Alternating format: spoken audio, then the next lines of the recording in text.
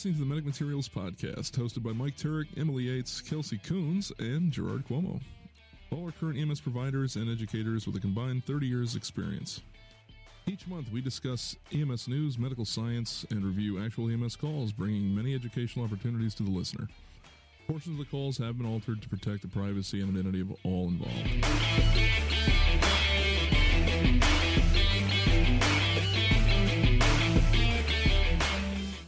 Hello and welcome everyone back to the Medic Materials Podcast. I want to know, Kelsey, was that you that just squealed, or was that Gerard? That was Gerard. That wasn't me. I have myself muted when I'm not talking in case, like, a cat tries to take me out or something. Oh, those evil cats. They're awful. Well, I'm very happy that both of you are with us. Kelsey, welcome back. You're not at the table, but you're still via Skype. So, again, welcome back. It's been a long time. Thank you. It is good to be back. Gerard, you are not at the table anymore, but that's okay. I was going to be, but it's quite okay. Late. Life gets in the way at times, you know. It is what it is. But we are joined with a very special guest today. Phil, you're joining us for the first time. However, what is awesomely important about you is you are, I'm pretty sure, the longest running fan of this show that we have. Maybe. He definitely is the biggest fan that we've got. This man has listened to every single free episode, every single Patreon episode. Like, you are the fan. So, fuck yeah that you're here. That's awesome. Right on. Right on. So today's going to be a little bit different in the way that I prepared for this episode. So we're going to be doing a generalized discussion, and I want to talk about a topic that is near and dear to Gerard and I's souls and consciences and everything in this industry. And we preach it. And recently now I have experienced the full scope of this sort of call. And I think it's worth touch base on, the topic and the operational aspect of MCIs. But before I thought we were going with canceled en route. Sorry. What was that? I thought we were going with canceled en route, but okay. Oh, I mean that too. That's actually no patient found. That's actually happened a few times. Okay, no patient found, unless quite literally what happened to me the other day, which is some lady walked into the station and went, do you guys know how to check a pulse? And I was like, yeah, why? And she went, well, my friend's unresponsive at the bottom of the hill. Ma'am, what hill? She tears out of the parking lot before we can follow her, never calls 911. That is the definition of no patient found. Yeah, right? Like... Because quite literally, there were cops everywhere in the town, the bottom, the top of the hill, and nobody could find anything. That's crazy. That's when you go to church the next day and you go, thank you, Jesus. Right? I'm pretty convinced it was like an OD situation. They gave Narcan. It didn't work. She tore off. Her friend was then breathing. And then never called 911. Jumped and boogied out of there. See ya. Yeah, pretty much. You got to bounce for the police come. Where my milk? Open your mouth, I'll give you the milk. But yeah, so like, typically with the discussions that we have on this show, I usually have, a plethora of leading questions that I tend to prepare, and I'm going completely off the cuff on this one. So I'm more preparing like Gerard. So Gerard should really lead this because he is like the aficionado of off the cuff. So if you guys are able to follow me. Your episode tonight? Nope. Yep. Okay, let's do it. Exactly. Like, I'm sure I'm going to buzz the crap out of myself tonight, but that's okay. So before we get into Kelsey's rig check, since we haven't had one in 2.5 months, now that she's back, we can have the rig check. I wanted to do something special for Miss Kelsey's return.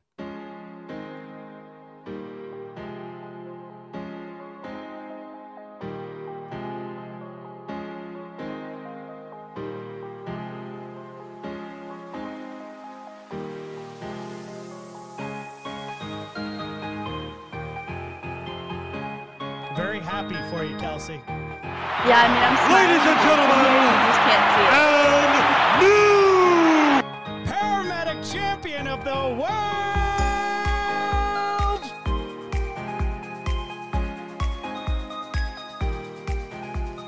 We want to say congratulations to our now no longer paramedic intern, Kelsey, who is now a... Can I still just be a baby paramedic? Nope. Congratulations. You have earned the right to be a paramagician like the rest of us on this show. So, Well, thank you guys. I could not have done it without you. You should be very proud of yourself, and I'm sure this whole table is very proud, and I'm sad that Emily could not be here to now be the sole only EMT stakeholder on this show. Yeah, Wow. I mean, she's pulling a lot of weight, and she's not even here. I know, right? Like, God, she's going to now drill us even harder. Oh, yeah. Oh, I man, know. I'm Oh, surrounded yeah. by a bunch of dickhead paramedics. Oh, dang it, now I'm in that group. Yeah, exactly. Now you're in that group. Can I go back? No. Nope. Should have gone to law school. Should have gone to law school. You say that, ironically, there was a lawyer in my paramedic class. That's actually kind of cool. That is. Yeah. Yep. I got to give him props for that one. Yep. All right. Pause for a second because my wife is calling me. Hi, Jess. Hello. So Kelsey, go ahead with your rig check. So, hey guys, first up, I do want to say on this rig check, it has been a while since I've done this, so I've missed all of you guys, both my co-hosts and definitely the listeners, so I'm very glad to be back.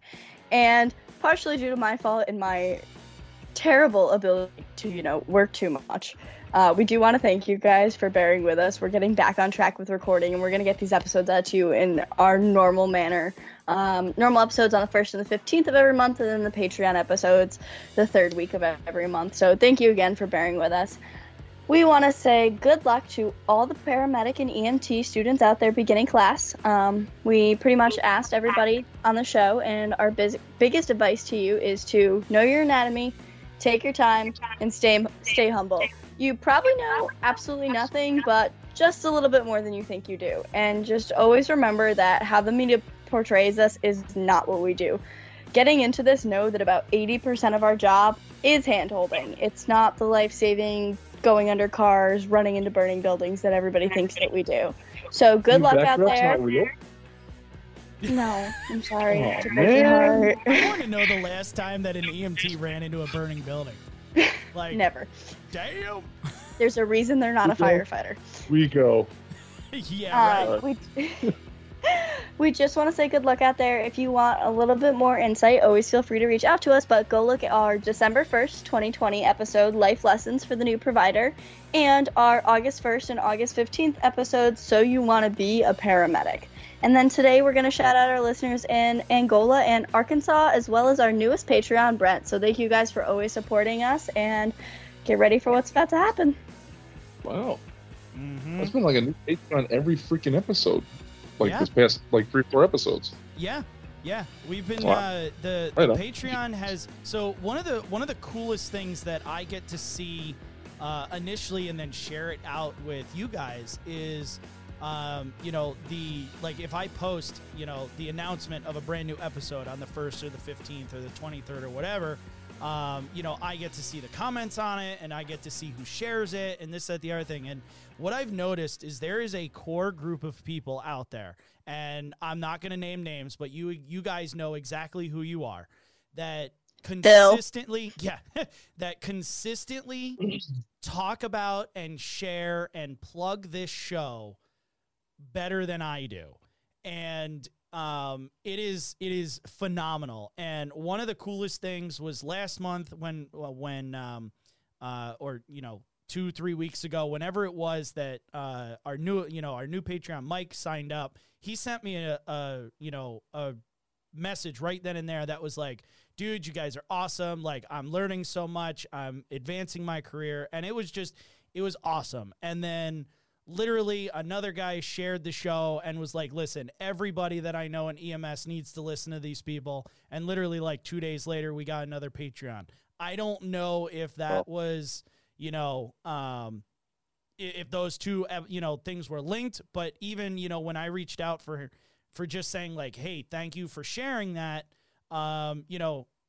that dude was even like, yeah, I listened to you guys at the start of paramedic school. I listened to you throughout paramedic school, and I fell in love with you guys. Keep it up. So it really is a humbling experience to know that people really resonate with what we're doing. And like I've said to you, Gerard, many times, it took us a long time. Like, you go back, and you know this, Phil, listening to episode 1 through probably 20 is hard. It's really, really hard. And, it's a little rough. So many people still listen to those because I get the numbers, and so many people still listen to those. And I'm just like, please bear with us. Like, once episode 20 gets there, the production value goes up, and we really find a foothold in how we want to run this show and our format. And just, we've gotten so much better at being hosts and ourselves on this show. And I think it's, it resonates with who listens. I mean, Phil, So first off, you're the biggest fan of the show. I mean, you were saying to me just when you got here that you have bad calls or bad shifts. What do? You listen to us on the ride home. That's stupid. Like, that Well, to me is like, I Who just does cringed a that? little, knowing that like I am the inspiration to Phil's life when something goes wrong, and that worries me just a little bit because I'm just starting out. yeah, I I mean- mean, it's crazy. Yeah, I mean, I'm still Gerard thinking about passing around a definitely, single microphone in the bunk room. Gerard Right? definitely plugged a nice cold, stone cold, broken Old skull Steve. IPA. Nice. That was great. Awesome. That was Yeah. 100% greatness, Phil. Like, once you guys started, like, saying it all the time on the podcast, I'm like, well, I guess I got to go What? get one. Did you try it? Oh, I did. Wasn't it good? It was delicious. It was. I hate beer, and I drank it, and Yeah. I was like, "This fucking shit is good." Right? It's because the freaking Steve Winder, had a little, there's a little something in there, Yeah. a little something extra. Mm-hmm. A little bit of You Texas rattlesnake in there. Texas rattles, knee Delicious. brace, Jock strap. strap, sweat. Yeah. Ugh. All right. but yeah, so just a very humbled, true to form thank you to everyone who continues to listen to this show. And it is such an amazing experience just to be able to do it. With awesome providers and awesome friends. And, I could not be more happy as to where this show came from and now is going. It's just amazing. So, with that, I am going to transition into our topic today. And, I want to specifically talk about MCIs, mass casualty incidents. And, Gerard, you have history in, this kind of call, which is why you and I started the MCI class that we offer to our EMT students. And then recently, I went through a large scale actual MCI in my service area, and that was my first real experience in doing a more than 4 people in a car and you only got one ambulance kind of MCI that Right. lots of people have done those what I call micro MCIs. They are overwhelming to the current system, but they're not like your 25 patient rollover, whatever, or sinking boat or whatever it might be. Plane crash, whatever it is, yeah. Right. So, now that I have experienced a incident that could have been way more serious than it was, I wanted to talk, deviate from the original topic that we were going to talk about today and plug this because I think it's something that we have to think about. And one of the things that, again, this is very fresh in my mind is the operational aspect of an MCI is out of this world. care is one thing, but operations is the soul of the MCI. And if you fuck up on the operations and the logistics, your MCI is fucked from the beginning. And a lot of that has to do with coordination, but it all starts with one provider doing triage. And I just kind of want to get your guys' thoughts as to, you know, that kind of setup. Like triaging at an MCI, how do you go about it? How important do you guys like feel it is? And we'll expand from there. As the person who's never been in the MCI before, but I feel like my program actually did a really great job of doing MCIs. Mind you, they didn't do like, you know, half the class is dead bodies. They actually gave us like Barbie dolls that were all in different situations. And the first thing that we were supposed to do is we had 30 seconds with each Barbie, and we didn't know, you know, it basically, most of us were all just going off gut feeling, how would we tag this person? And, you know, some of them were right, some of them weren't right, and then we went through, and in our area, we use the smart triage tags. Now, I don't know if that's a nationwide thing or if it's just in our area, but there's actually a little card in there that shows you, and it, for all purposes, takes the emotion right out of it. And obviously, like, there are some factors with, like, you know, I've got, when it comes down to things, like, I've got 2 red tag patients, but one of them is a prolonged extrication, so we're probably not going to get to them in a while, and that's a little bit later down the road. But by following the exact flow chart of the system, it honestly helps you take the emotion out of everything, and at least you get your initial triage done way faster than you were. I mean, nobody likes to black tag the dead baby, but sometimes when you have 30 other people, it is something you're going to have to live with. And by following the exact protocol system, it almost takes the decision out of your hand.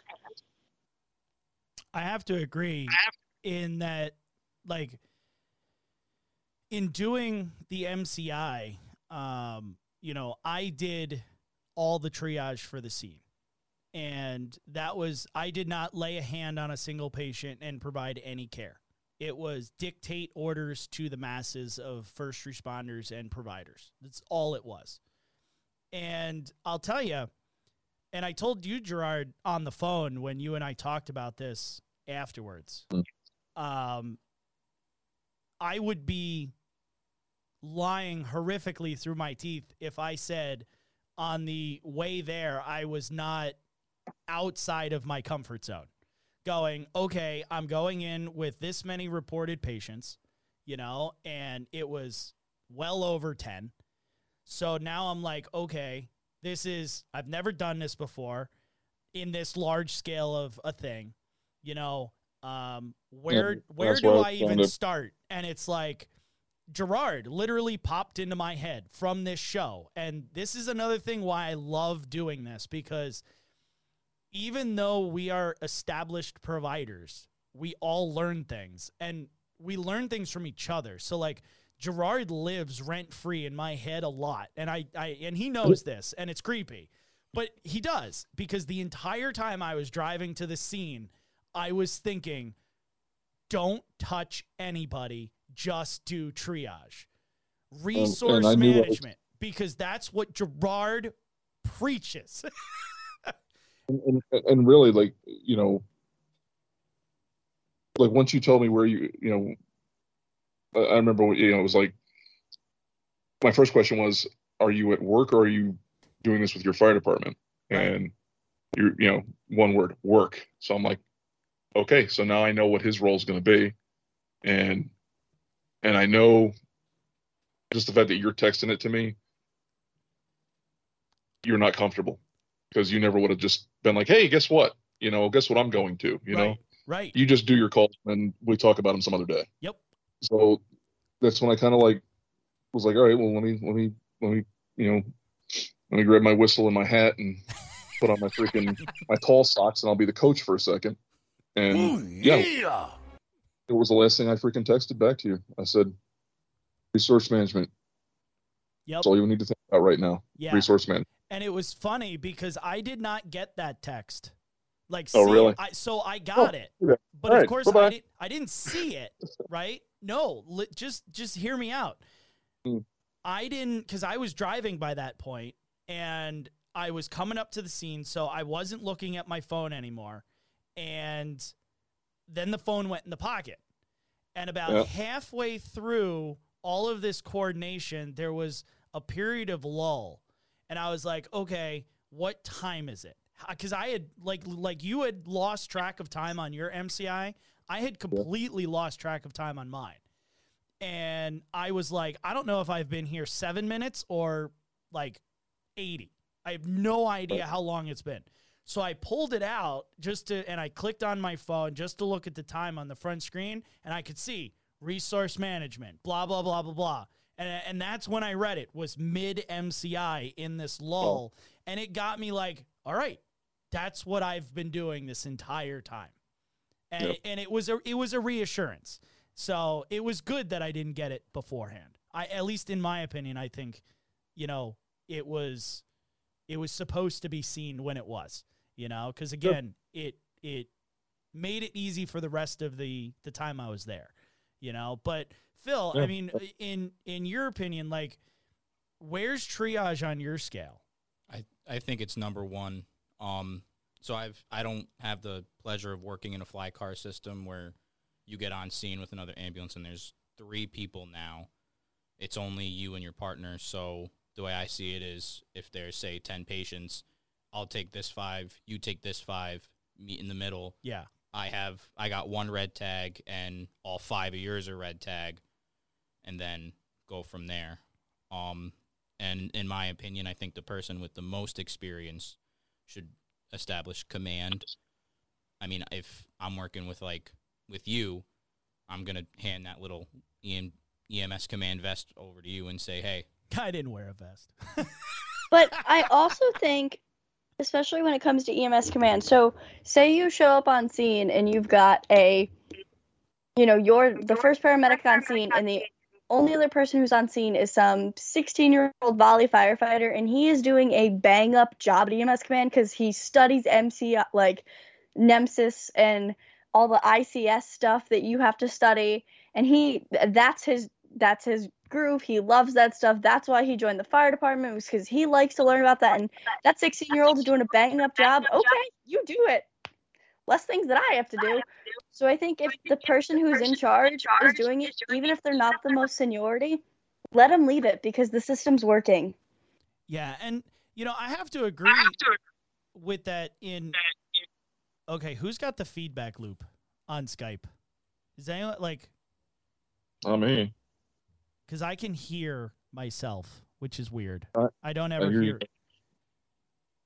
you guys just fine. Now I know she muted herself. Okay, now I don't hear it. Maybe it's you, because I only hear it when you're talking, Kelsey. It might be when I'm unmuted. You can hear it. Yeah. Okay, so I don't even remember where I was going with this. I think it's when she's muting herself for whatever reason. I don't know. Yeah. But yeah,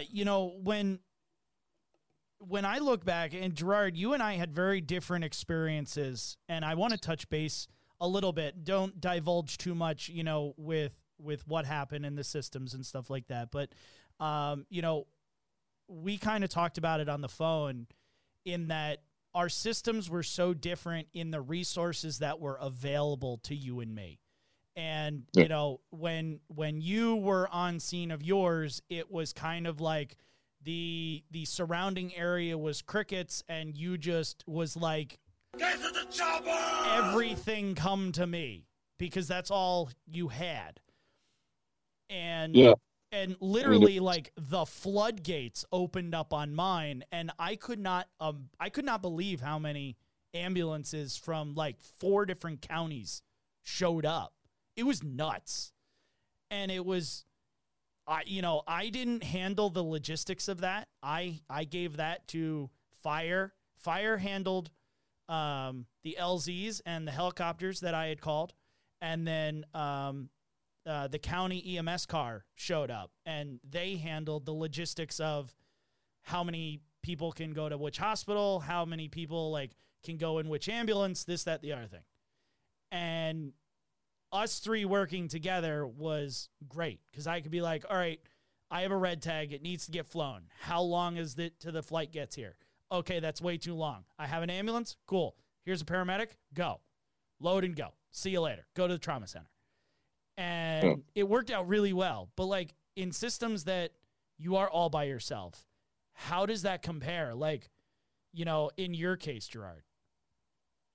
Because I'm sure there's places out there that are rural, just like we are, and they don't have especially out that. west. Right. Yeah. They don't have that. So how do they prepare? I mean, like I know for me, you know, you get there and you're. So for me, all I had was I was the only paid. I don't know. I think I was the only paid provider there. The rest was all volunteer.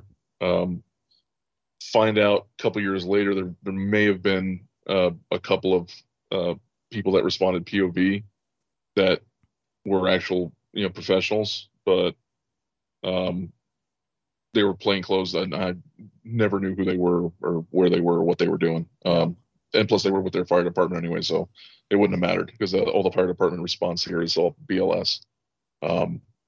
So yeah, I mean, you show up, you're the only paramedic, and this isn't just 3 people in a car, with one ambulance. It's it's pretty freaking significant. And you're in your head, you're thinking, okay, I'm going to follow all the rules. I'm going to do all this stuff. I'm going to black tag, red tag, yellow tag. This is going to be great. I know all the rules. And then you get there and what you have doesn't fit in the fucking rule book. And you've got, people yelling at you for different things, wanting you to come there because they've got somebody they just extricated and they think that it's somebody that's viable and worth looking at. And you get there and, they've long since expired.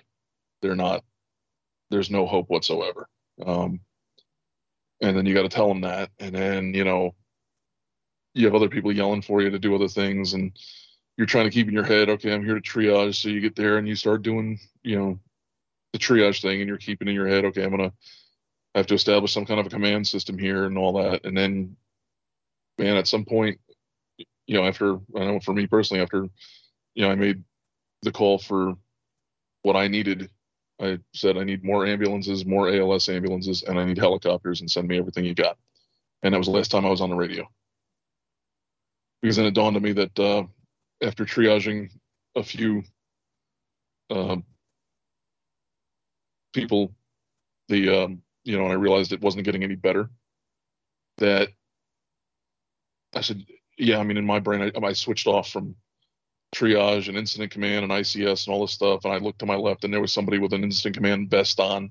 And I was like, you know what? Fuck it. I'm going to go to paramedic mode and I'm going to start working on somebody and try to just save somebody, because this just ain't looking so fucking good. Right. And and that's what we did. And so I never had my little triage bag with all my little tags. I didn't have any of that shit. I didn't have a vest. I put my gloves on while I was doing 100 miles an hour. So thankfully I got out of the truck and I had gloves on. I did too. I didn't carry anything, but I put gloves on for whatever reason. Right? And then I never touched a soul. And I kept them on for a while until I was like, why do I have these on? And I ripped them off. I mean, I did end up with a redheaded shadow who was a sheriff's deputy who first thing I did when I got there, I spiked a bag. And while I was listening to what they were telling me, and while they were talking to me, they were still trying to cut and gain access to the main compartment. And I spiked a bag, and there was a deputy standing there. I said, "Here, hold this. Don't let that touch the ground." And he literally followed me like Frankenstein with those 2 things out the whole time, all the way back to the ambulance with the patient I ended up working on. And I was like, "Hey, there you are. Good. Give me that." That's phenomenal. And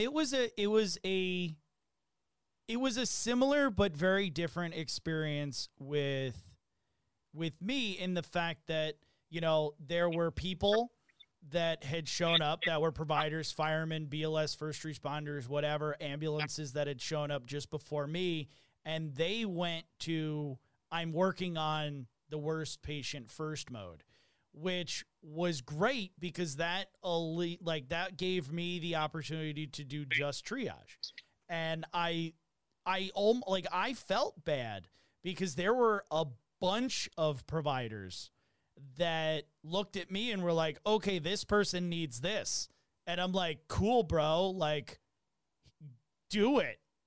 If it's out of your scope, I'll get you a paramedic when I get one. And I moved on. So, like, because it was because I knew I had the resources coming. Like, I knew that I had multiple ALS units coming behind me that I could, boom, one shows up, okay, go here. Second one shows up, okay, go over there. And I didn't have to play the dual role, you know?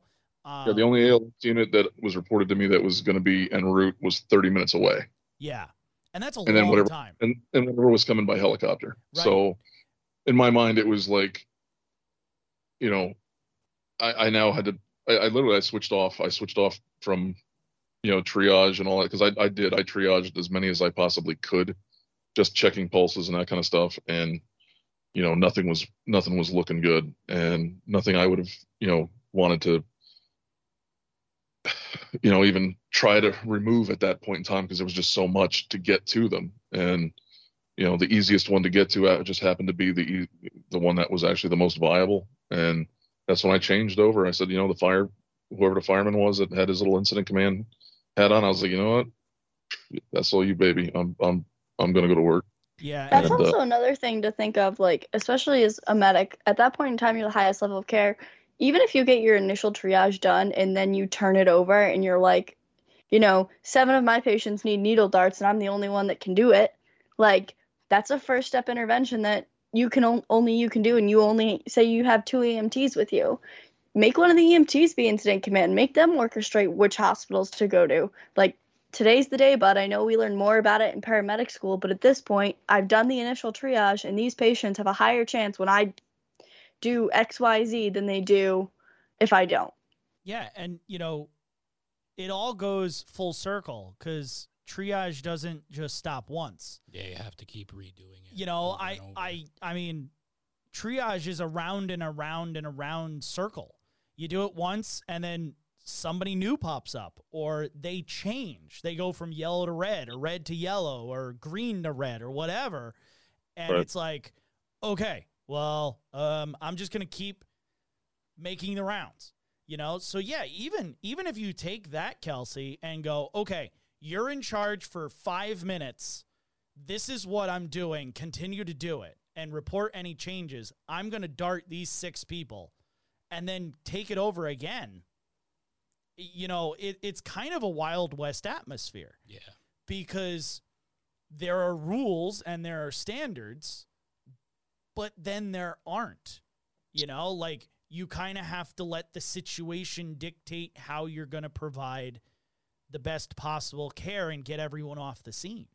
You know, and I'll tell you, Gerard, it was funny. You and I almost requested the helicopters the same way. Because I got on scene, and I had asked our county dispatchers, do you have a aircraft coming? Have they already been dispatched? Because I wasn't aware that they were already dispatched. And they came back and they said, there is one aircraft. They're this far away. They're going to do, you know, an in-air standby like they would because of distance, and they're going to start heading. I was like, awesome. Have them launch, start coming. And then what did I say? I said, check for availability and launch every other one that accepts. Right. And I was like, I don't care if all 12 aircraft in the entire state come to me. Let's go. Let's go. I'll cancel them as I need them. Like, stack them up in the sky like fucking Broken Arrow. Like, I don't care. Right. You know? Yep. And while you're at it, send the fixed wing over to the local airport. Exactly. You know? Right? Exactly. You know, no, but I mean, it really is about logistics and operations. Well, the thing too about like aircraft. Everyone's stepping on Gerard. Let Gerard talk. Let Gerard. Sorry. You're like, you don't want to end up in that position where, you know, you need something and then you're like, well, shit, I don't have it and I need to call for it now. No, you want to call for it early. And like I said, like for me personally, like when I was doing mine, like, I mean, did I do everything right? Probably not. I don't know, you know, but I do know that when I realized the totality of what I was dealing with, that the only and honestly, I mean, it was nothing but, you know, I knew for the time being, I was only going to have volunteer BLS crews, at least for the next 30 minutes or more, while that one ALS unit was, heading my way. So yeah, that was the point when I realized, you know what? Yeah, Broken Arrow, send me all the fucking helicopters you can send me. Yeah, And one of the things that time is very, your perception of time really fluctuates throughout life. If you're waiting for, a big event to happen, it always goes slower. You always feel like, oh, that same amount of time it's just dragging on, right? I'll tell you that they gave me two initial ETAs for helicopters, and they, in no senses of the term, were they long. It wasn't like, oh yeah, we'll see you in 90 minutes, but my God, it feels like forever. And I would look at the fire chief, and he'd be like, "You still want him coming?" And I'm like, "What's the ETA?" And he would tell me like it was only 6 minutes ago, and I'm like, right. "Fuck, this is forever." Yeah. Oh, I know, and it's one of those where, like, and again, in my case, it was. I mean, I don't want to say I rolled the dice, but I kind of, after going through 4 people and realizing that the injuries and the lack of vital signs was getting worse the farther in I went, that the chances of there anything being any better in was probably not there. So when I decided to switch off and go try and save one person, it did kind of, I don't want to say it bore fruit, but the decision was actually, I think it was probably the right call, because, I mean, from what I understand after that, I mean, they were literally, somebody actually transported an obviously dead person that they pulled out, and were like, let's just do something, because there was nothing, there was nothing more really anyone could do. And so somebody actually transported an obviously dead person after that, and that was, I think that was the only other thing that left a scene with, somebody in the back besides mine. So, it was a judgment call, and I know I've beat myself up over it, and I've run it over, thousands and thousands of times, and every time we drink, I go over it again, and freaking, and then you hear all the freaking birdies that like to chirp because, they think they've fucking been there and done that and got the t-shirt, and, they don't know fucking dick. And, they've got all the fucking answers, and they know their triage left and right, but, again, they weren't there. And, I think, honestly, I gave my patient the best chance I could, and it was just, it was an MCI in a place that was not prepared for an MCI. Well, and you had to make that choice of, I got to take the triage hat off. But, I mean, if I was in like we were talking last night, if I was in, your position to do that again with everything you had, that's how every place should be. And there should not be an excuse why every system is not like that. Yeah.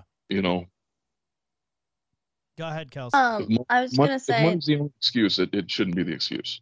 Right. Yeah. No, agreed. Money should never be the excuse, Yeah. Can't put a price on human life. Yeah. I was going to say, like, obviously you two have firsthand experience with MCIs, and, you can practice in class as much as you want, and, you can have the best education going forward. And, like, I could walk out more prepared than how you walked out more prepared out of class, because every year the programs change and things evolve. But at the end of the day, we even run a basic STEMI call, and we all sit there and we're like, wow, I could have done XYZ better. And so the scope of what providers are handling after they handle an MCI, you're going to be running that call and being like, I could have done XYZ better. But the call's over, and you did everything you did with what you had at that time. And the only thing you can do is go out.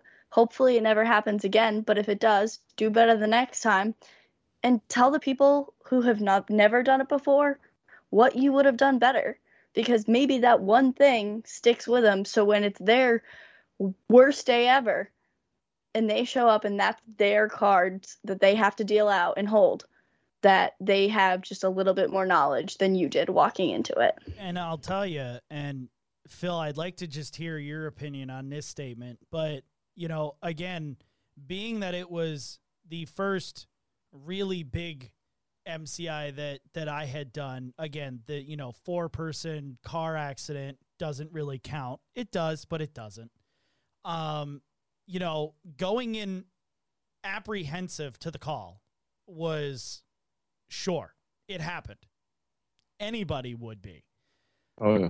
And I'll tell you that I think if I didn't have 15 years under my belt as an EMT, an intermediate, and then now a paramagician, I don't know if I would have played that role as I did on that scene, because it felt, getting out of my truck, I was like, okay, resource management, triage. Like, it's like ABCs in your head. You're thinking, okay, scene safety, BSI, ABCs, blah, blah. And I was thinking resource management, triage. Resource management, triage.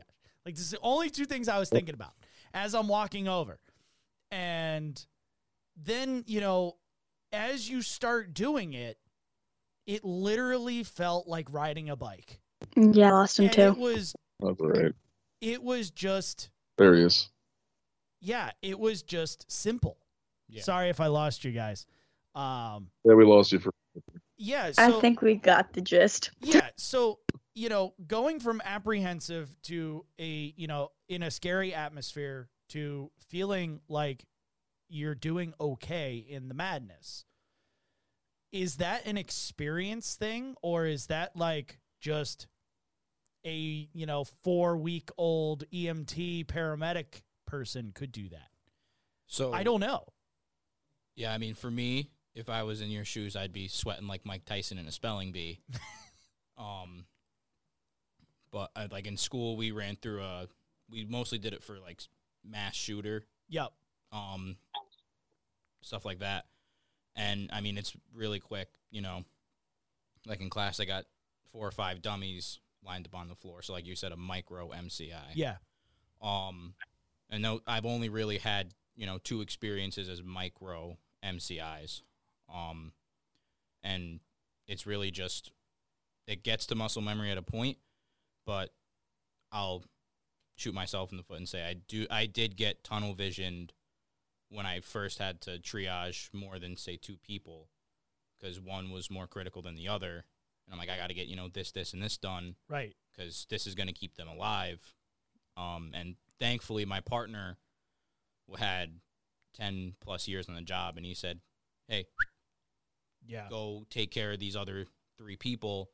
I got this, and just keep going around in a circle until you get another set of hands, another medic. We ended up getting like an ALS fire department Yep. from the neighboring city over. And I said, here, if you want to wear this fancy little yellow vest. It's yours. Yeah. Right. And you know, it was one of those things where I felt bad afterwards, because again, I didn't treat anybody.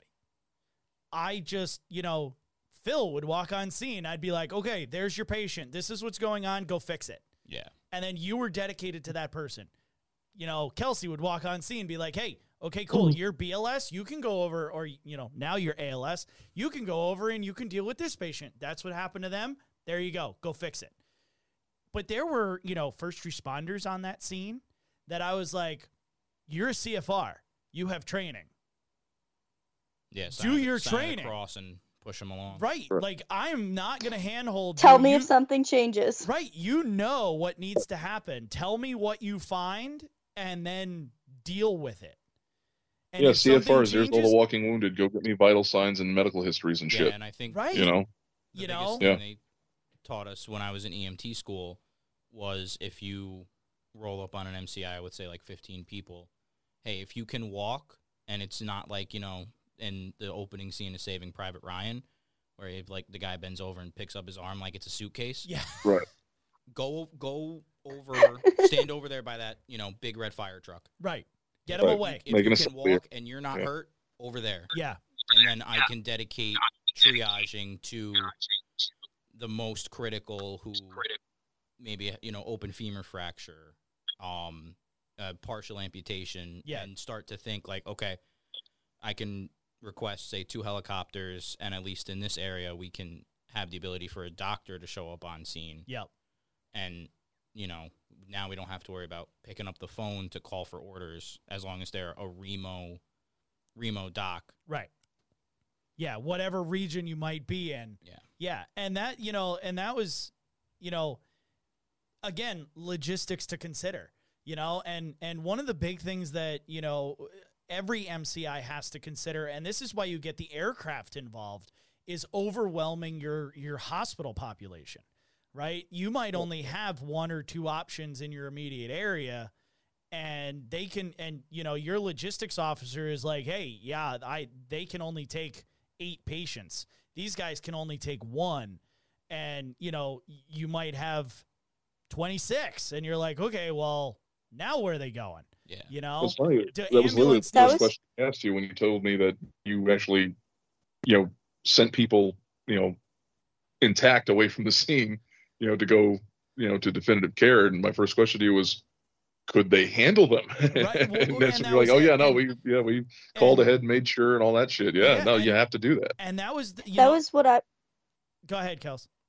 I was gonna say when we were talking about the helicopters before, I was actually thinking about that because say you work, city EMS and you've got a level 1 trauma center 10 minutes away. In your mind, an MCI that'd probably be the best place to have one. But when you have, some major MCI, you got 30 patients and 20 of them need a level 1 trauma center, like you probably actually still want a helicopter. Yeah. Because you got to send 15 of them down 2 hours away because the level 1 is already dealing with whatever else they've got going on that day, Well, or and- they're on and full diversion. Yeah. That's And, literally almost exactly when we were talking last night. That's literally like almost what I said when he was like, "Yeah, I sent this many there, whatever," and I was like, "You kept the choppers coming, right?" Oh yeah, because exactly, because yeah. if they can only handle 3 and you've got 8, they got to go somewhere else. Right. And who knows when 4 STEMIs are going to walk in through their front door. Right. And they still have Originally I told you I could take 12, and now I can take 6. And I'll tell you, Jess will tell you over and over and over in all of her, HEMS utilization classes, call them for MCIs so that they can transport not just the critically sick, They can but disperse. they can disperse because they can fly 2 hours away to a level 1 or 2 or 3 or whatever, and it disperses everybody.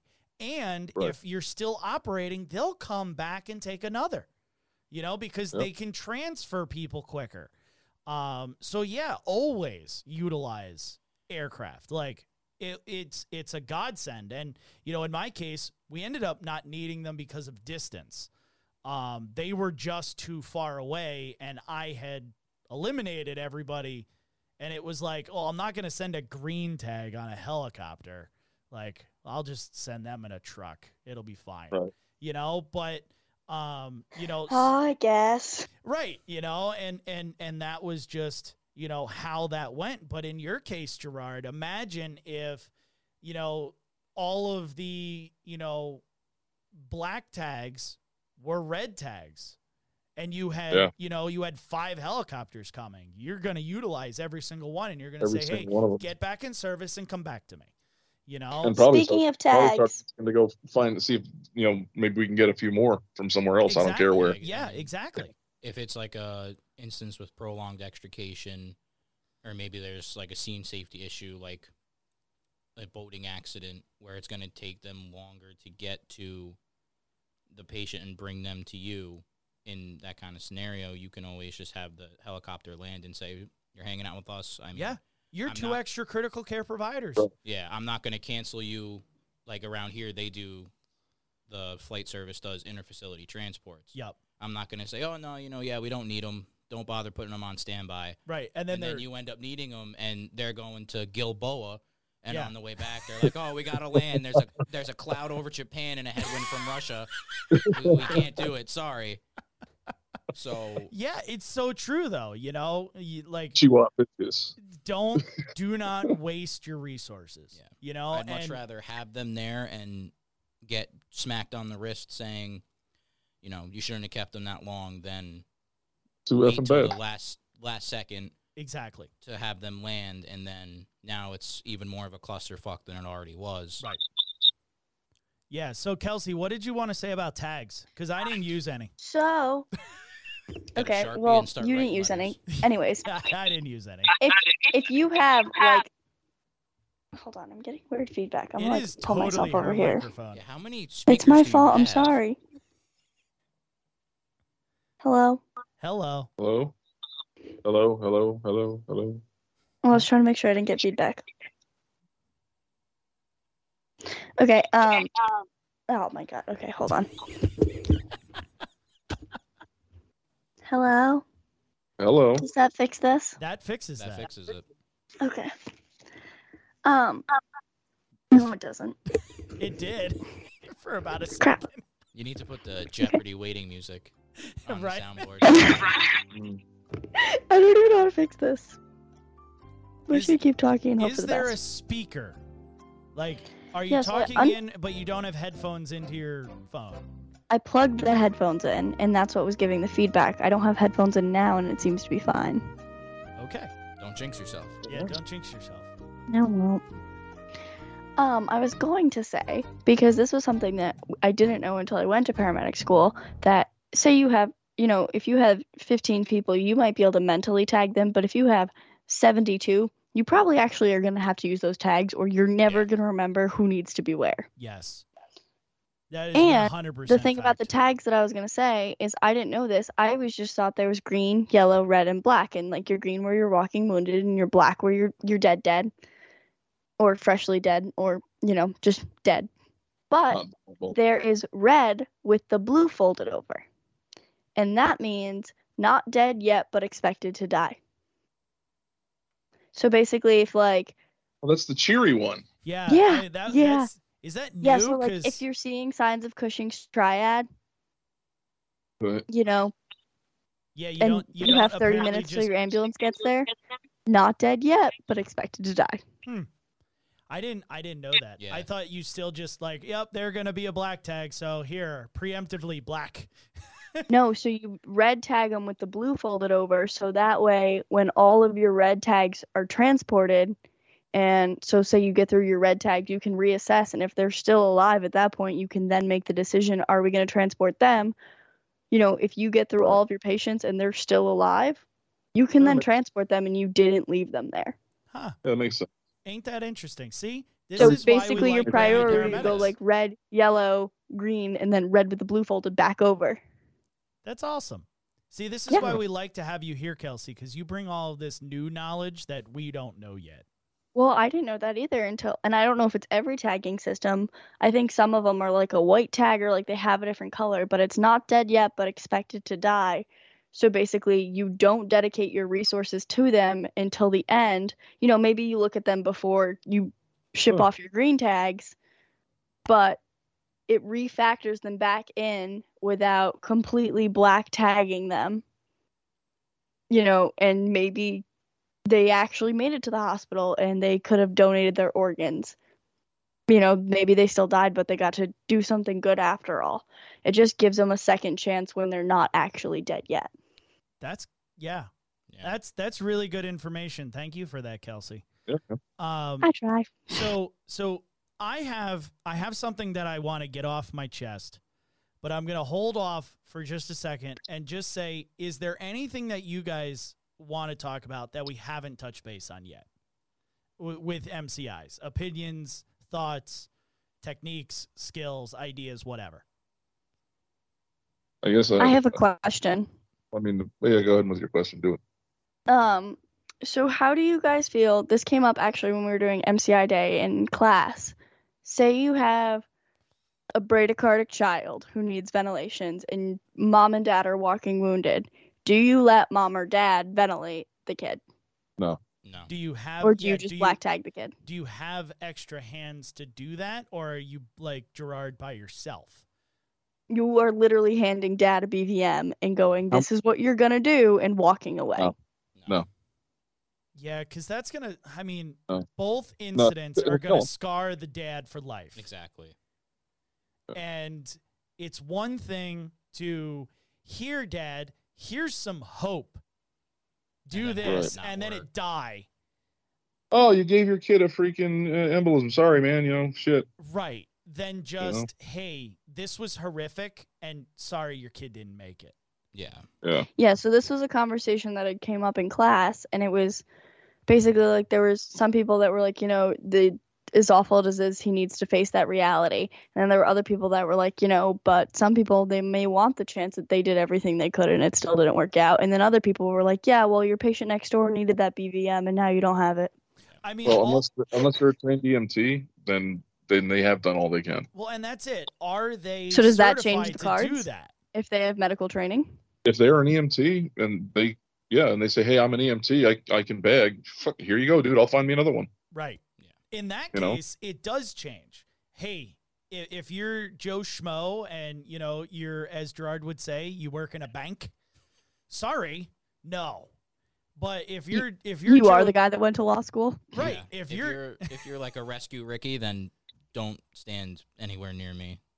but like that's it. Like if you are trained as a nurse and you have pals in ACLS, or you're a paramedic or an EMT or a CFR or something, and you are willing to take that job on, then yeah, hey, try it out. I'll find another PVM somewhere. It really, again, these are all situational things. It's not just black and white. And that's kind of our rolling gag throughout all of EMS. There's so much gray area. I don't know how Gerard has survived this long. I don't know either. Yeah, and I think that's why it's nice if you look at the flow chart. It almost, to a certain extent, it takes a lot out of it. But then you do have to factor in prolonged extrication or entrapment or resources, or where are they going to go, or are they going to be a black tag or a red tag, or do they have the little blue tab folded over? Right. And to a certain extent, you can take about 60% of the emotion out of it and the finagling in the situation, and you can base it just on the flow chart. But the other 40 really does come down to you. Oh, I hate to break it to the people who make these charts and stuff. I mean, they're great and they're good training tools, and how else are you going to learn, the way things should flow by not, following something like that, an algorithm or whatever. But yeah, the one thing that you can never put into a chart and factor in is the fucking chaos, just the utter fucking chaos that's going on around you. And especially, if you're in a place where you don't have a lot of fucking resources and it's just pure fucking chaos, that doesn't fit in your chart. No. We're completely fucked. We're completely fucked.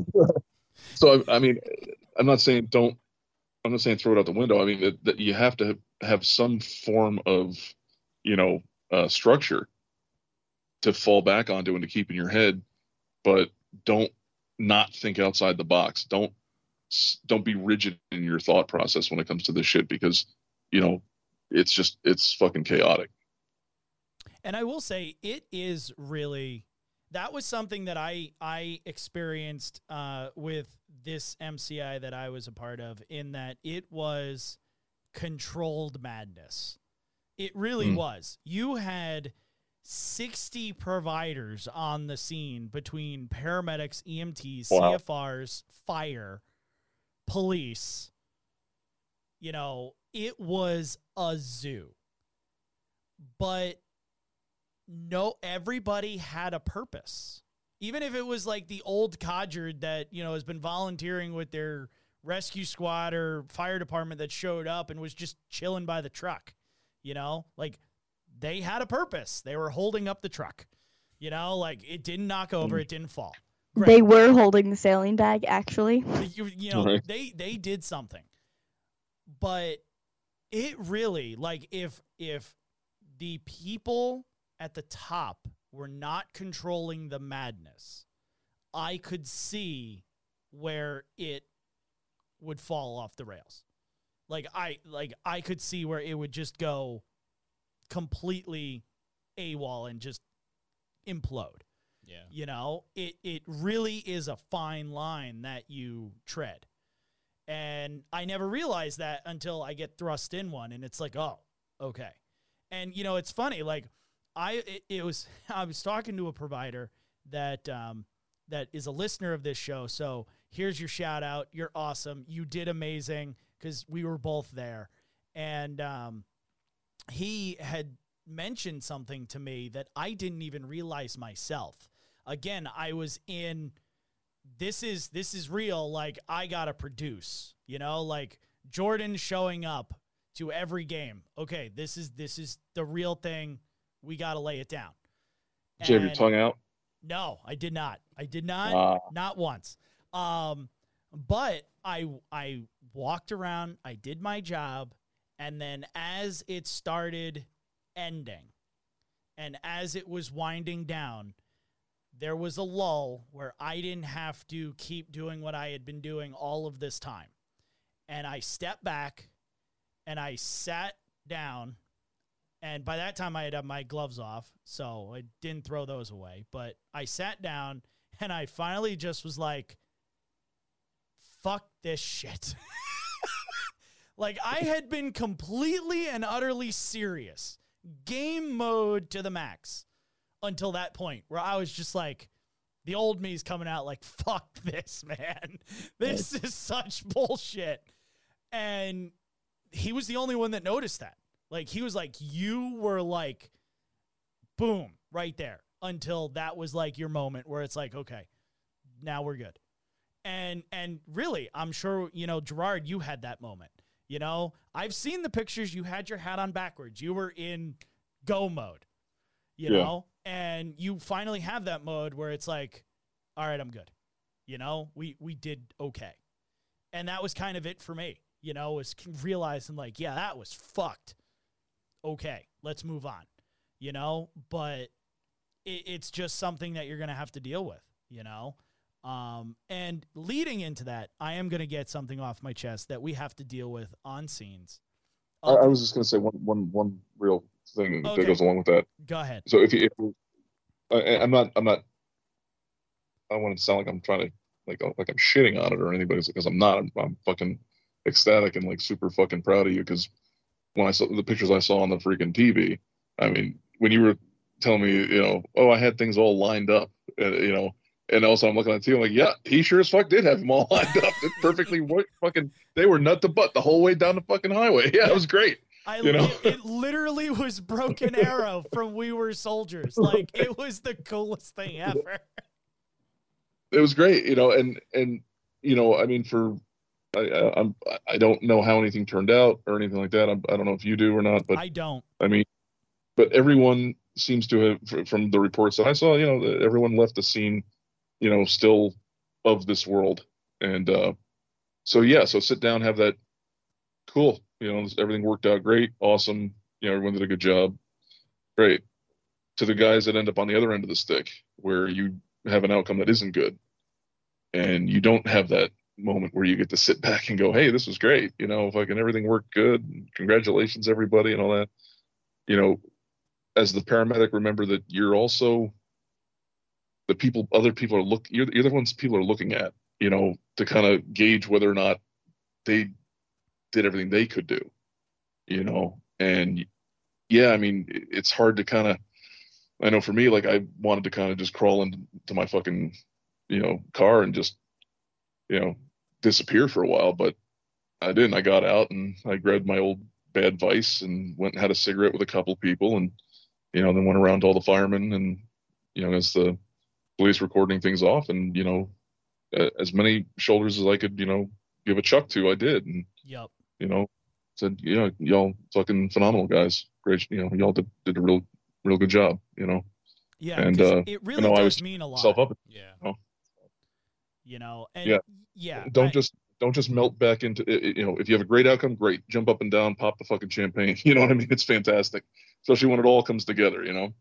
But when it doesn't, don't take that time to, you know, just kind of slither away.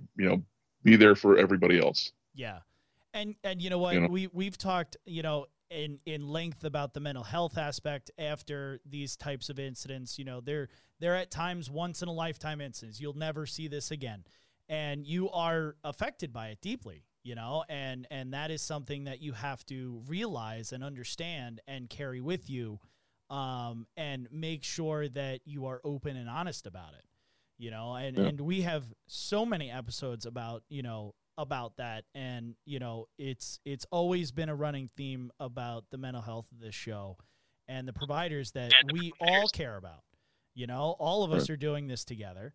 My mental health is not more important than Phil's or Gerard's or whoever's. And, we all have to care for each other. And that's a big aspect of it, Gerard, is going around and giving people the kudos and giving people the, hey, are you okay? You just worked on this. Like, do you need a break? If you can get it, and dealing with all of that, and again, this something is gnawing at me about these types of scenes and other scenes. It's not just MCIs, but it's always your significant calls. And you know what? I am going to not specifically badmouth, a particular person or, whatever. I am going to more or less attack the group. And because I don't feel that it is morally their place to be there. And that is the non-press wackadoos that like to take photos and videos and then for their fucking own jollies post it on social media. I can't stand those people. Honestly, my message to you, and I honestly, we lose listeners for this. I don't care, because this is the truth. Dealing with this type of situation, I saw that at this incident, and I'm sure that they were at Gerard's incident, and I'm sure they've been at 100 other incidents. And then you go on social media and you see that it's already posted, and you're just like, why? What are you what are you accomplishing? Are you telling people not to drive down a certain road? Who cares? Like, the news will do that. Yeah, that is their job. Yeah, that's what all the flashy lights on Google Maps gives you that lovely little orange line. Exactly. Like, it is their job. You are not the press. Yeah. You don't own a badge to do news. Don't show up. You're not needed. You are a waste of my space. Like, you don't belong there. And I don't know why these people believe that, oh, well, we're documenting the fire department and the news. No, you're not. You're not. I know. And it's voyeurism. It's vulture the mentality. fuck out of me at this scene. I don't know. I just don't think there's a place for it. In a professional atmosphere, I don't think there's a place for it. There's always going to be a place for it. It's not. There isn't a place for it. It's just, that's the way it is, man. It's going to be there. I know. You know? And that's the thing. It shouldn't be. Put it on OnlyFans. I don't care. I'm pretty sure when Julius Caesar got stabbed, some dickhead was there with a fucking stone tablet and a fucking thing on. Hold the pose. 1 second. Hold them up. Let me get this. I'll get a Michelangelo real quick. The other thing that annoys me personally is those stupid Facebook groups. Oh like my the God. fire buffers. Yeah. Like, you'll see, an incident on the news, and then you'll go on social media, and there's 900 posts. Prayers. Word for word. Yeah, like, now they're sending another fire truck here. Yeah. Who cares? Right. Nobody cares. Like, Put it on your scanner. If it But was clearly- your family, you wouldn't want any of Fireman that stuff Jones up. forgot to tie his Well, freaking bunker gear. Yeah. And that's it. Think about, you are actively perpetuating information to the masses, right? So, if you put out the dispatch information because you were listening to your scanner, right? Yeah, it's not breaking a HIPAA violation. But people still know. Right? But people know. People that were there know, right? And now it's assumptions, right? And the See, comments, hold on, Gerard, the comments go wild in, oh, well, I heard it was 12 patients. Oh, well, I heard it That's was where it 27 patients. Oh, well, I heard it was 46 patients. One of them was like, blown up And on a Godzilla rocket. was there. Right. Prayers and thanks. Prayers and thanks. Oh, my God. Thoughts and prayers. And it goes on forever. Yeah. And again, what are you actually accomplishing from this? Other than, my post blew up. My whole thing is like, how many times on this show does Emily say it's their emergency, not ours? And in this case, it's not even talking about the fact that, like, oh, as a paramedic, like, just because they're having the heart attack doesn't mean that you need to be freaking out because it's their emergency, not yours. But how would you feel if that was you and you were the person in the MCI, or it was your house that was burned to the ground, or it was your car that was flipped upside down? Did we lose Kelsey? Come back. Grandmother Oh, there knows she is. about it, or has made up some bullshit lie about how you were drunk while you were driving and this is what happened, or whatever other thing that may come out of this, because we never have these events in big cities where nobody knows anybody. It's all the small towns. Yeah, and I mean, I would And even. Oh, go ahead. It's Sorry. to the point where it's like, all you're doing is, how would you feel if that was your life, that you just went through that? Or maybe it was your husband and you haven't heard from him and you knew he was traveling, and now you learn from the news that, wow, that car really looks like his, and you can't find any information and you're just calling and calling. Not even Like, a real news. That would make you feel Right. that much more shittier after the worst day of your life. Yeah. Some Well- random fuck on Facebook, driving past, pulls over and starts recording it.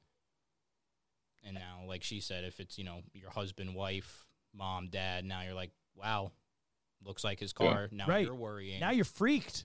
trying to get a hold Well, of him. Yeah, I mean, no, I was going to say, first you have to assume that they would even ask those questions to themselves, because they're probably not wired for that. They're fucking vultures, so they're not even going to question whether or not they're going to do any kind of damage to somebody else, as long as they get what they want out of it. But yeah, no, I mean, it's like, I'm all for free press, whatever, but at some point in time you have to take a step and say, okay, we can be all free press and shit in a minute. Let's give it a minute. Or I can thank ABC Ambulance for what a great job they did on that call. And thank you to my partners at this fire department and that fire department for showing up mutually to help us out with this really great structure fire. And here's a photo of our fire trucks, but not the person's house. Right. Like the next day. You can give yourself the shout out and promote the fact that, hey, Turek, hey, Gerard, you guys did bang up jobs in a call that, we can't ever actually prepare you for. Congratulations. Thank you so much for everything you did for those people without ever telling anybody who you are, where you work for, how many people there were, right, or exposing any of their lives. Right. And that's it. Like there is a time and a place for everything. And in situations like this, whether it be the car accident, the plane accident, the whatever incident it might be, you already know that your local news is going to send a truck, right? They're going to stand behind the press line and they're going to do reporting. They're going to send a reporter that's going to ask questions to the proper people.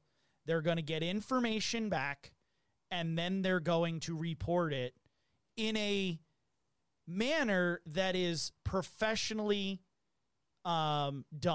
There's etiquette there. They're going to be from 100 yards away. They're going to show the flashy lights, but they're not going to show anything else going on.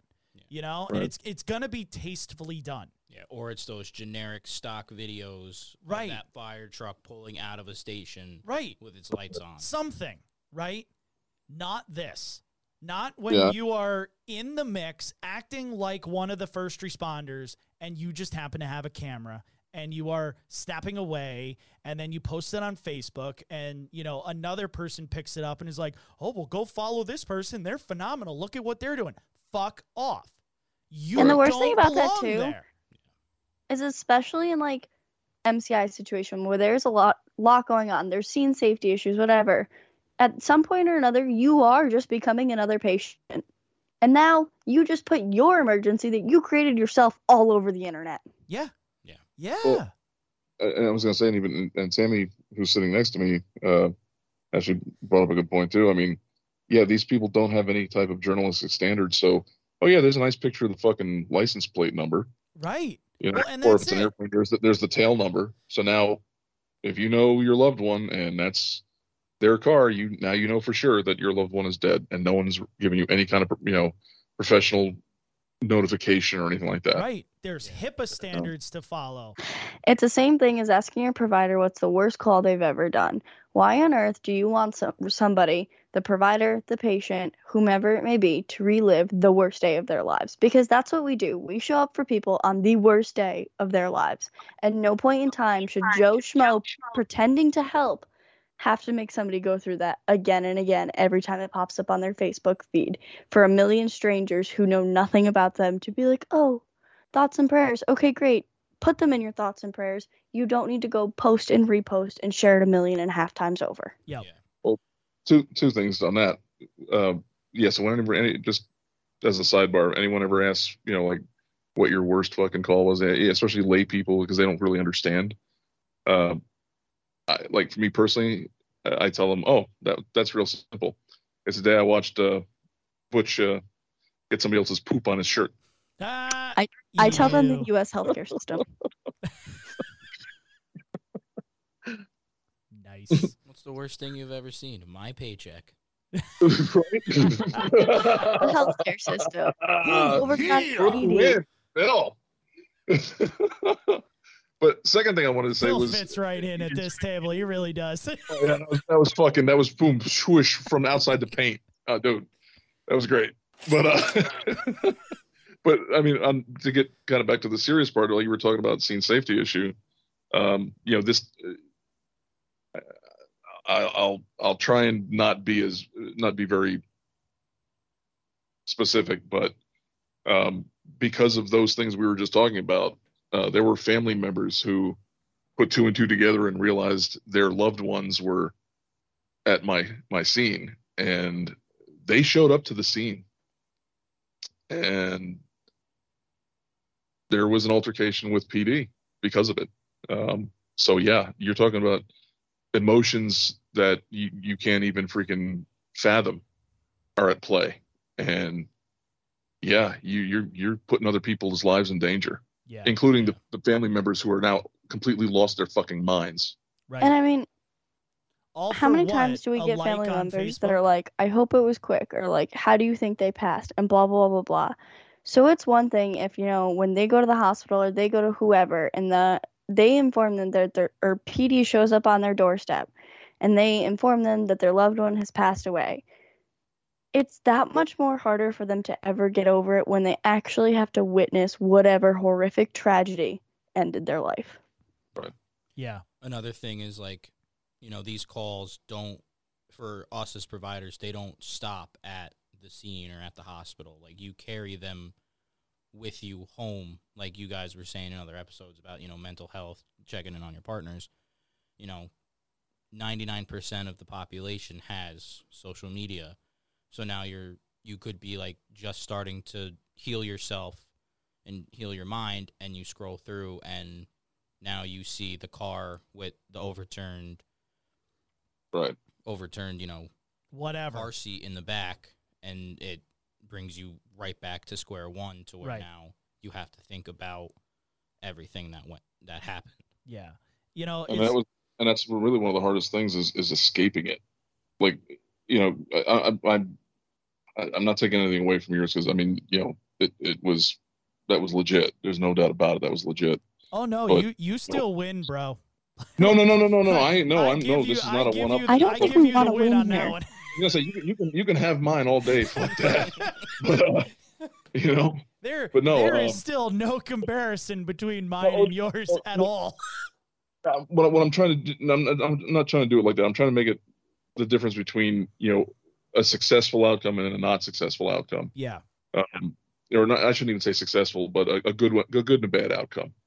Even though you definitely had some criticals, but you weren't burying anybody just yet. Right. Right. I think the difference there, it's oh, what the fuck was I? How was I going to put it?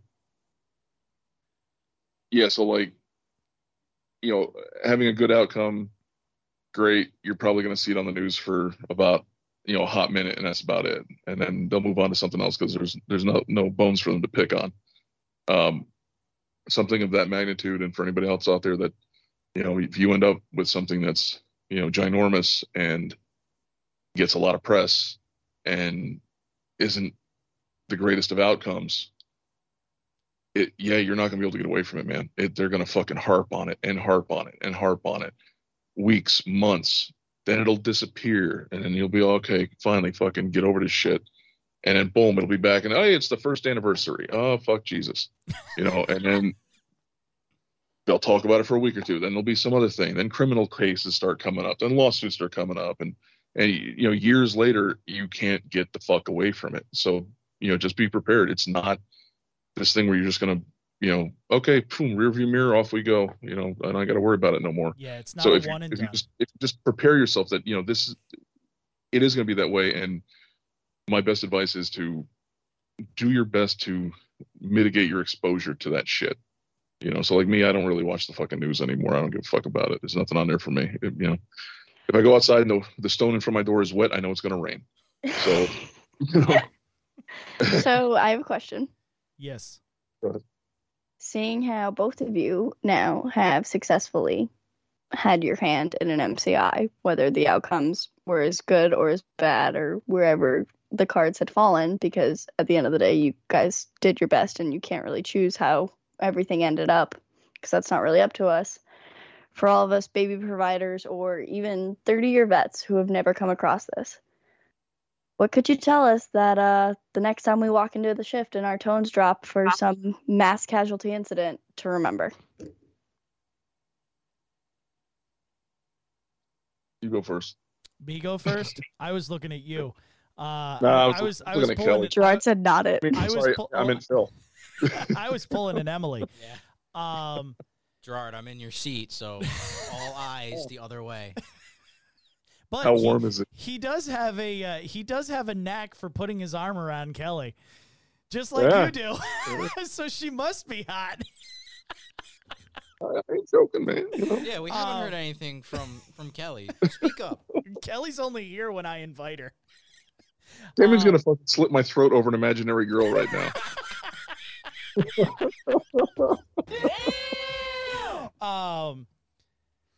Honestly, so it's one thing, and Gerard, I apologize that you and I have done a lot of soul searching since your incident went on, and when you called me that night and told me what was going on, I was speechless for the first time ever. I literally told you I got nothing to say to that. So just talk at me and I will stay silent and I will listen. Right. And, and I spoke to you after mine. I spoke to my wife after mine. And honestly, the one takeaway that I look at from my incident is that nothing that I had done prior to my incident prepared me for my incident. No schooling. My MCI class that I teach now has to change. And I will be, you know me, I'm humble as fuck. Like, I will be the first one to admit it doesn't work. Yeah. Right? Nothing that I had done prior to this was okay to me go, I am prepared for this. I didn't get the Barbies on the floor, but I'm pretty sure the Barbies on the floor would not prepare me for what I did. However, the basics did. and trust in other people got me through it. The fact that I could look at somebody and go, you're an EMT? Awesome. You know how to bag somebody. Here's a bag. Do it. Walk away. You're somebody. You're right. You're somebody. You can do something. And looking at it, it felt, and this is a weird way to explain it, but it felt natural. And I can only say that it was experience that I got there to make it feel as natural as possible. It was literally, okay, what's wrong with this one? Okay, that one's going to be a green tag. What's wrong with this one? This one's going to be a yellow. Okay, what's wrong with this one? Okay, this one's going to be a red. What's wrong with this one? Okay, that one's going to be another green. And it literally was just keep moving down the road. So would you almost say, trying to break this down for like all of us who have never been there, that you assessed each patient individually like they were your only one, and then put it into perspective of the whole thing? So almost. So I didn't do a whole lot of assessing. And I know that's weird, right? Because I'm the triage guy. No, triage isn't assessing. Well, right. But in the senses of, I went, there were providers around me, and I go up to them, what do you have? And they would say, I have a llama that's got back pain and shoulder pain, and they're breathing okay. And I was like, okay, do they have any LOC? Yes. Okay, are they with it now? Yes. Cool. All right, that one's going to be a yellow tag. And then I'd move. And I'd be like, tell me if something changes, right? And I'd go to the next group of people. And I'd be like, what's this one? And if someone wasn't assigned somebody, I would be plucking EMTs from somewhere, or a fireman that was a CFR, and be like, this one's yours. I'll be back in a second. Find out what's wrong. And that's how I grouped together people. So there wasn't a lot of me going around doing what's wrong. Let me find what's wrong. There wasn't a lot of that. It was, I am fully trusting the competence of every provider there. There was no one on that scene that I thought was stupid that night. Nobody. Everybody. If they told me something, I took it as the gospel. That's what was wrong. And maybe that hurt me, maybe that didn't. I don't know. I'll never know. But that's the way I did it. And as things came to me, I plugged it where it needed to go. Hey, this person needs a paramedic. The first one, that's where it's going. The second paramedic shows up, that's where that's going. The first ambulance, okay, cool. Is my helicopter here yet? No. Okay, that one has to go, so they're going in an ambulance. Go. See you later, goodbye. Take that paramedic and go. Right? And that's how it went. Yeah. And in all of the craziness, like I said, it just felt easy. It was very weird. It was very weird, especially after feeling as nervous and apprehensive as I did driving into it. It was like a flip of a switch. As soon as I got out of my truck. If you weren't nervous, we'd be worried. Agreed. Yeah, because then you're just not human. Yeah. Or you're a really good liar. Right. Yeah. Yep. But yeah, so that's kind of what I would say is. So I finally figured. Oh, good. No, go ahead. Yeah, now we're still fighting that little delay, so I know. I apologize to our listeners. No, go ahead, dude. No, I literally was just going to say, take what you get from school and pack it away, and then just know that when you get there, you are going to have to rely on everything that you have in your toolbox and just go about it the best possible way you can. There is no second-guessing decisions.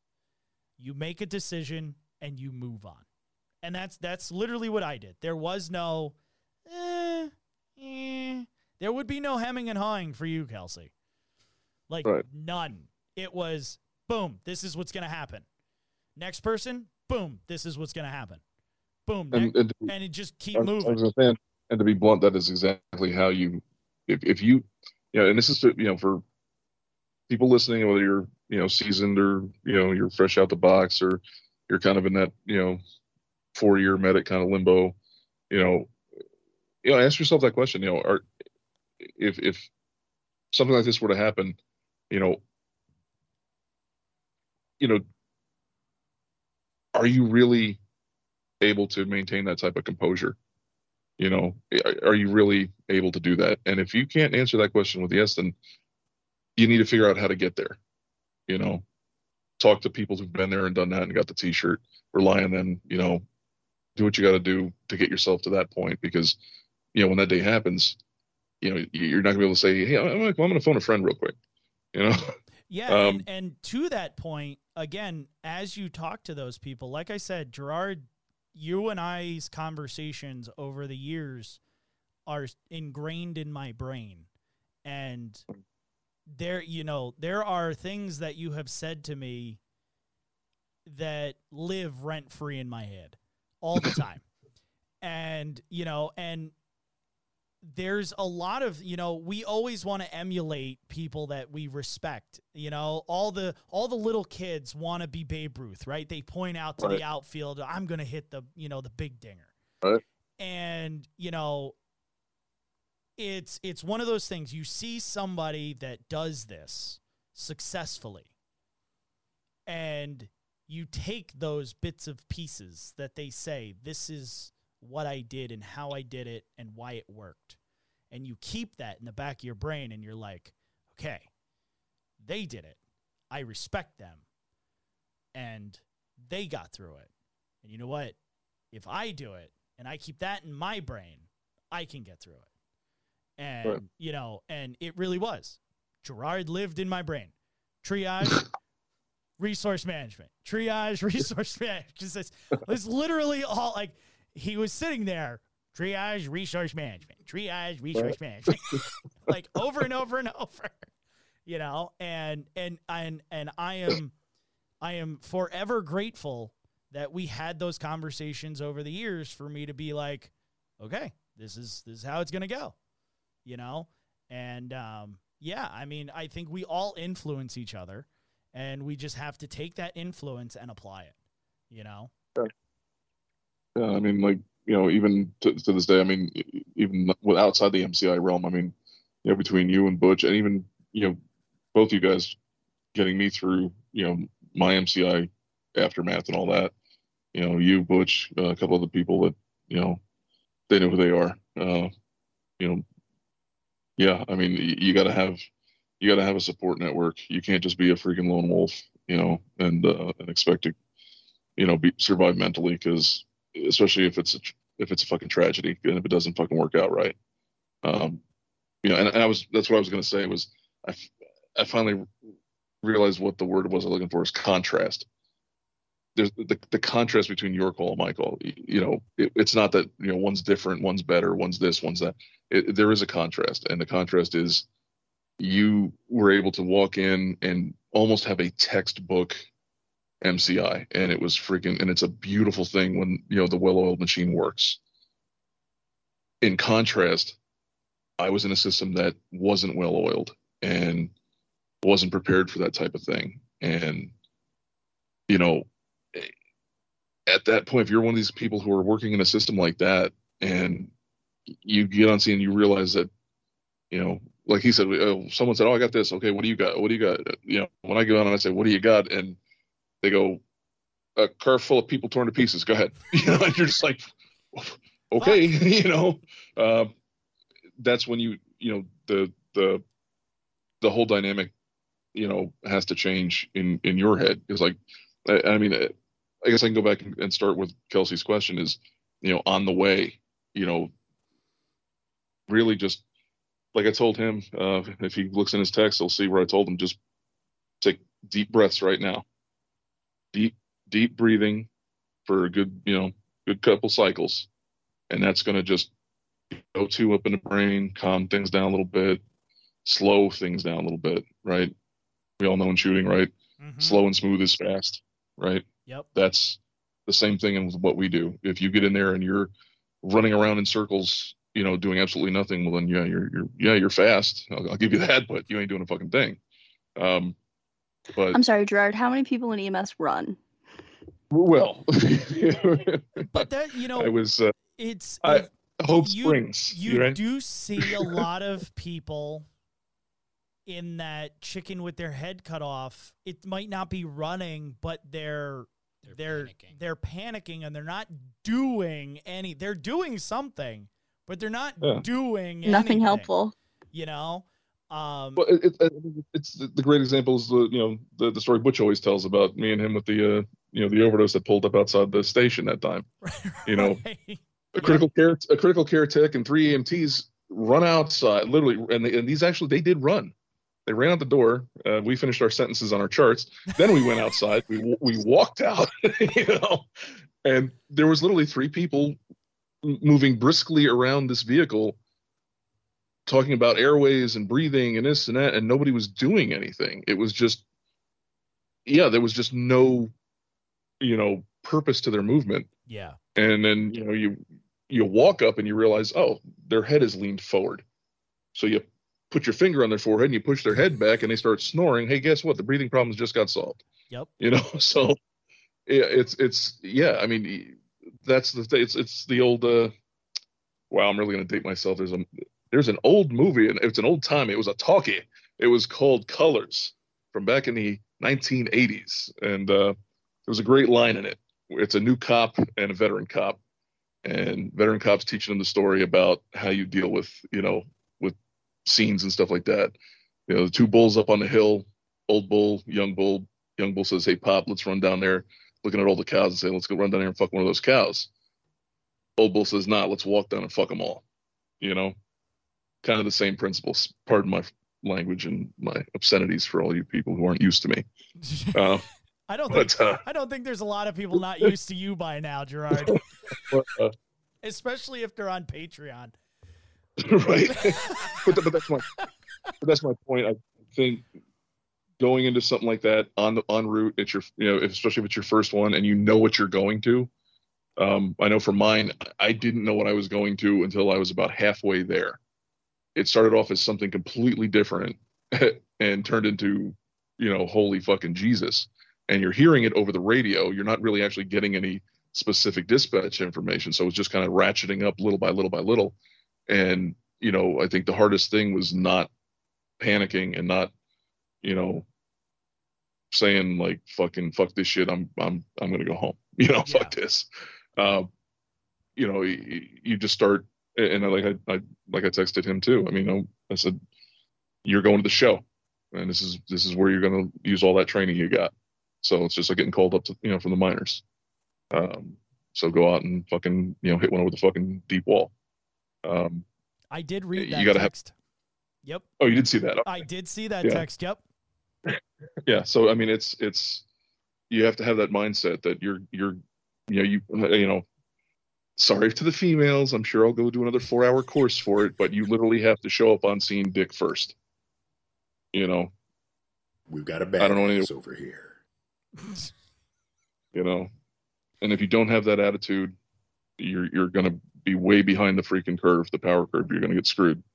And like I said, in the contrast, I'm sure if I was able to take a video of everything I did and everything that went on at that call that I was at and gave it to somebody to, examine, second by second, I'm sure there's probably 1,000 things that could have been done differently or better, or who knows. I'm sure it's the same in mine as well. But it's being able to have that composure, and then looking around at all these other faces that have eyes that are bugged out because they were just at a Saturday barbecue, and now they're looking at this, and they've got a big saw in their hand, and they're trying to cut their way into this thing, and they're like, oh my God, what the fuck have I just gotten myself into?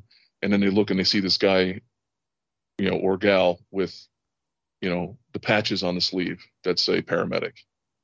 And they know you're there and you're a professional and you know what the fuck you're doing. So now you have, you're to you for guidance and support. And that look back in their eyes when you make eye contact that says, you got it. Keep going. I don't even know their names, but there was I can't even tell you how many we had that exchange of looks, and it was just, just keep going, and they'd flip their fucking visor back down and go right back in, we make jokes about, I was just gonna say, we make jokes about the jolly volleys and stuff, but honestly, man, I mean, you can't, you can't. On calls like that, you're thankful for your driver only who got that patient there safely. Yeah, and honestly, Gerard, you bring up a very good point, and I'm gonna start winding us down here, but if you imagine, look at field officers on the battlefield, right? Old school field officers. Or, the captains on the pirate ships, or whatever, leadership position you can see in your mind like that. It's kind of the same presence that, whoever is in charge. I don't care if it's the EMT. I don't care if it's the fireman. And end up in charge. Right. Yeah. I don't care if it's the paramedic. You are, the general that is sitting on your horse, and you're just sitting there. The wind's blowing in your hair, and you're just holding the reins, looking dead straight, looking over your men that are all freaked out. They're all pissing themselves because they're like, we're about to go into battle and we're about to die. Right? And you're just a pillar. You being a pillar makes them be like, okay, I got this. I don't CFR, EMT, paramedic, fireman. I don't care what you are. Be the pillar. Be that pillar. It really because again, everybody, like Gerard said, looks at you and goes, "That's the guy who's leading us through this mess. They're gonna trudge first. I'm gonna follow right behind." It's that simple. Yes. Yeah, I was gonna say, and there most definitely were other people in that, whether they liked it or not, and they know who they are, who had that same type of role. Yeah. And they were that for their people from their departments. And, and I know who they are, and they know I know. Yeah. So, yeah. And like I said, I mean, we always joke with the Jolly Ball and stuff, but I mean, yeah, there's you just can't put it into words, especially when you have something like this. And you see just that type of dedication. It's like fucking, it blows me away, and it makes me so fucking humble every time I think about it. Yeah. So, well, guys, I think we circled this train a lot, and I think there was a lot of good, bad, ugly conversations had, and a lot of really good points brought up. And ultimately, this is not to tell you exactly, okay, we're the best at, MCIs or whatever. We're just two guys that had an experience that was the same but different. And, this is a platform where we can share those conversations and, aspects of things. And you guys brought great information, to the table where, there's things that Gerard and I don't think about, that you guys do. And, I appreciate you guys for being here for this discussion, and I just hope that it makes people think about the next time that they might do it. Because, I heard the dispatch information, the fire department gets dispatched, the ambulance gets dispatched, I get dispatched. And I go, okay, all right, that's a significant priority. And then I'm just like, before it even, happened, I was thinking, okay, it's probably a car accident, or it's like a cardiac arrest. Because those are those are the one, or it's a fire, and I'm just like, all right, whatever, like just another day. And then it's not, in literally a second. So there are some lessons from both of our calls that I don't think we touched on that we need to touch on as we close. Okay, go ahead. So rule number one, if you're sick, if you have an owie, If you're just not feeling well that day, and it's your time to go to work, call in. Don't be a fucking hero. Stay the fuck home. Let somebody else deal with it. Yes. Number 2, if it's not your shift, don't fucking cover it. Don't do it. Because guys like you don't think things through. I feel like this is targeted at me, Gerard. It's all of us. Oh my God. I was the first one. He's the second one. I am so bitter at a specific human being after all this. Right? 'Cause that would not have been my call. It would have been their call. Right? But I was trying to be nice. And if it was there, everyone would have walked away. This is what you get for being nice to people. So yes, those are the 2 main lessons you should take care of. Guys from the Navy will know what that means. Never again volunteer yourself. Yep. There you go. Damn Skippy. So guys, thank you again for joining us. Hopefully, you guys can join us on the 15th of the month. Hopefully Emily will be here. Phil, you are literally welcome back whenever. And you have been amazing. Thank you for being an amazing Patreon subscriber and fan and friend of the of all of us on the show. Thank you for allowing me to come. Oh, like I said, you are more than welcome anytime. You fit right in. With the broken skull and the other comment, dude, done. Yeah, he's in. I might bring a 5th chair. Who knows? Sorry, Kelly. You She's out. You're in. There you go. All right, guys. Till next time, join us on the 15th. Sign up for Patreon and join us on the 23rd of each month. Till next time, guys. Stay safe. And I'm going to turn that one over to Phil. Okay, Superfan. He just gave you the floor. Oh, God. It's on you, baby. There you go. I don't have a drum roll, so it's on you. The silence. What do you want me to say? Oh, my God. You've now just killed your fandom. Well, that's it. Done. Kelly, you're in. He's out. You know what? I think we're going to flip this even more around, and we're going to go to the brandly new... Oh, yes. The brand new... You went the whole episode. Shut up! The brand new minted Paramagician to lead us out the show. Yep. Lots and lots of donuts. Thank you. Thank you for listening to today's episode. If you'd like more information on the podcast or to send us a call to review, visit medicmaterials.com/podcast. To learn more information, like us on Facebook at Medic Materials EDU, or watch our weekly instructional videos on the Medic Materials YouTube channel.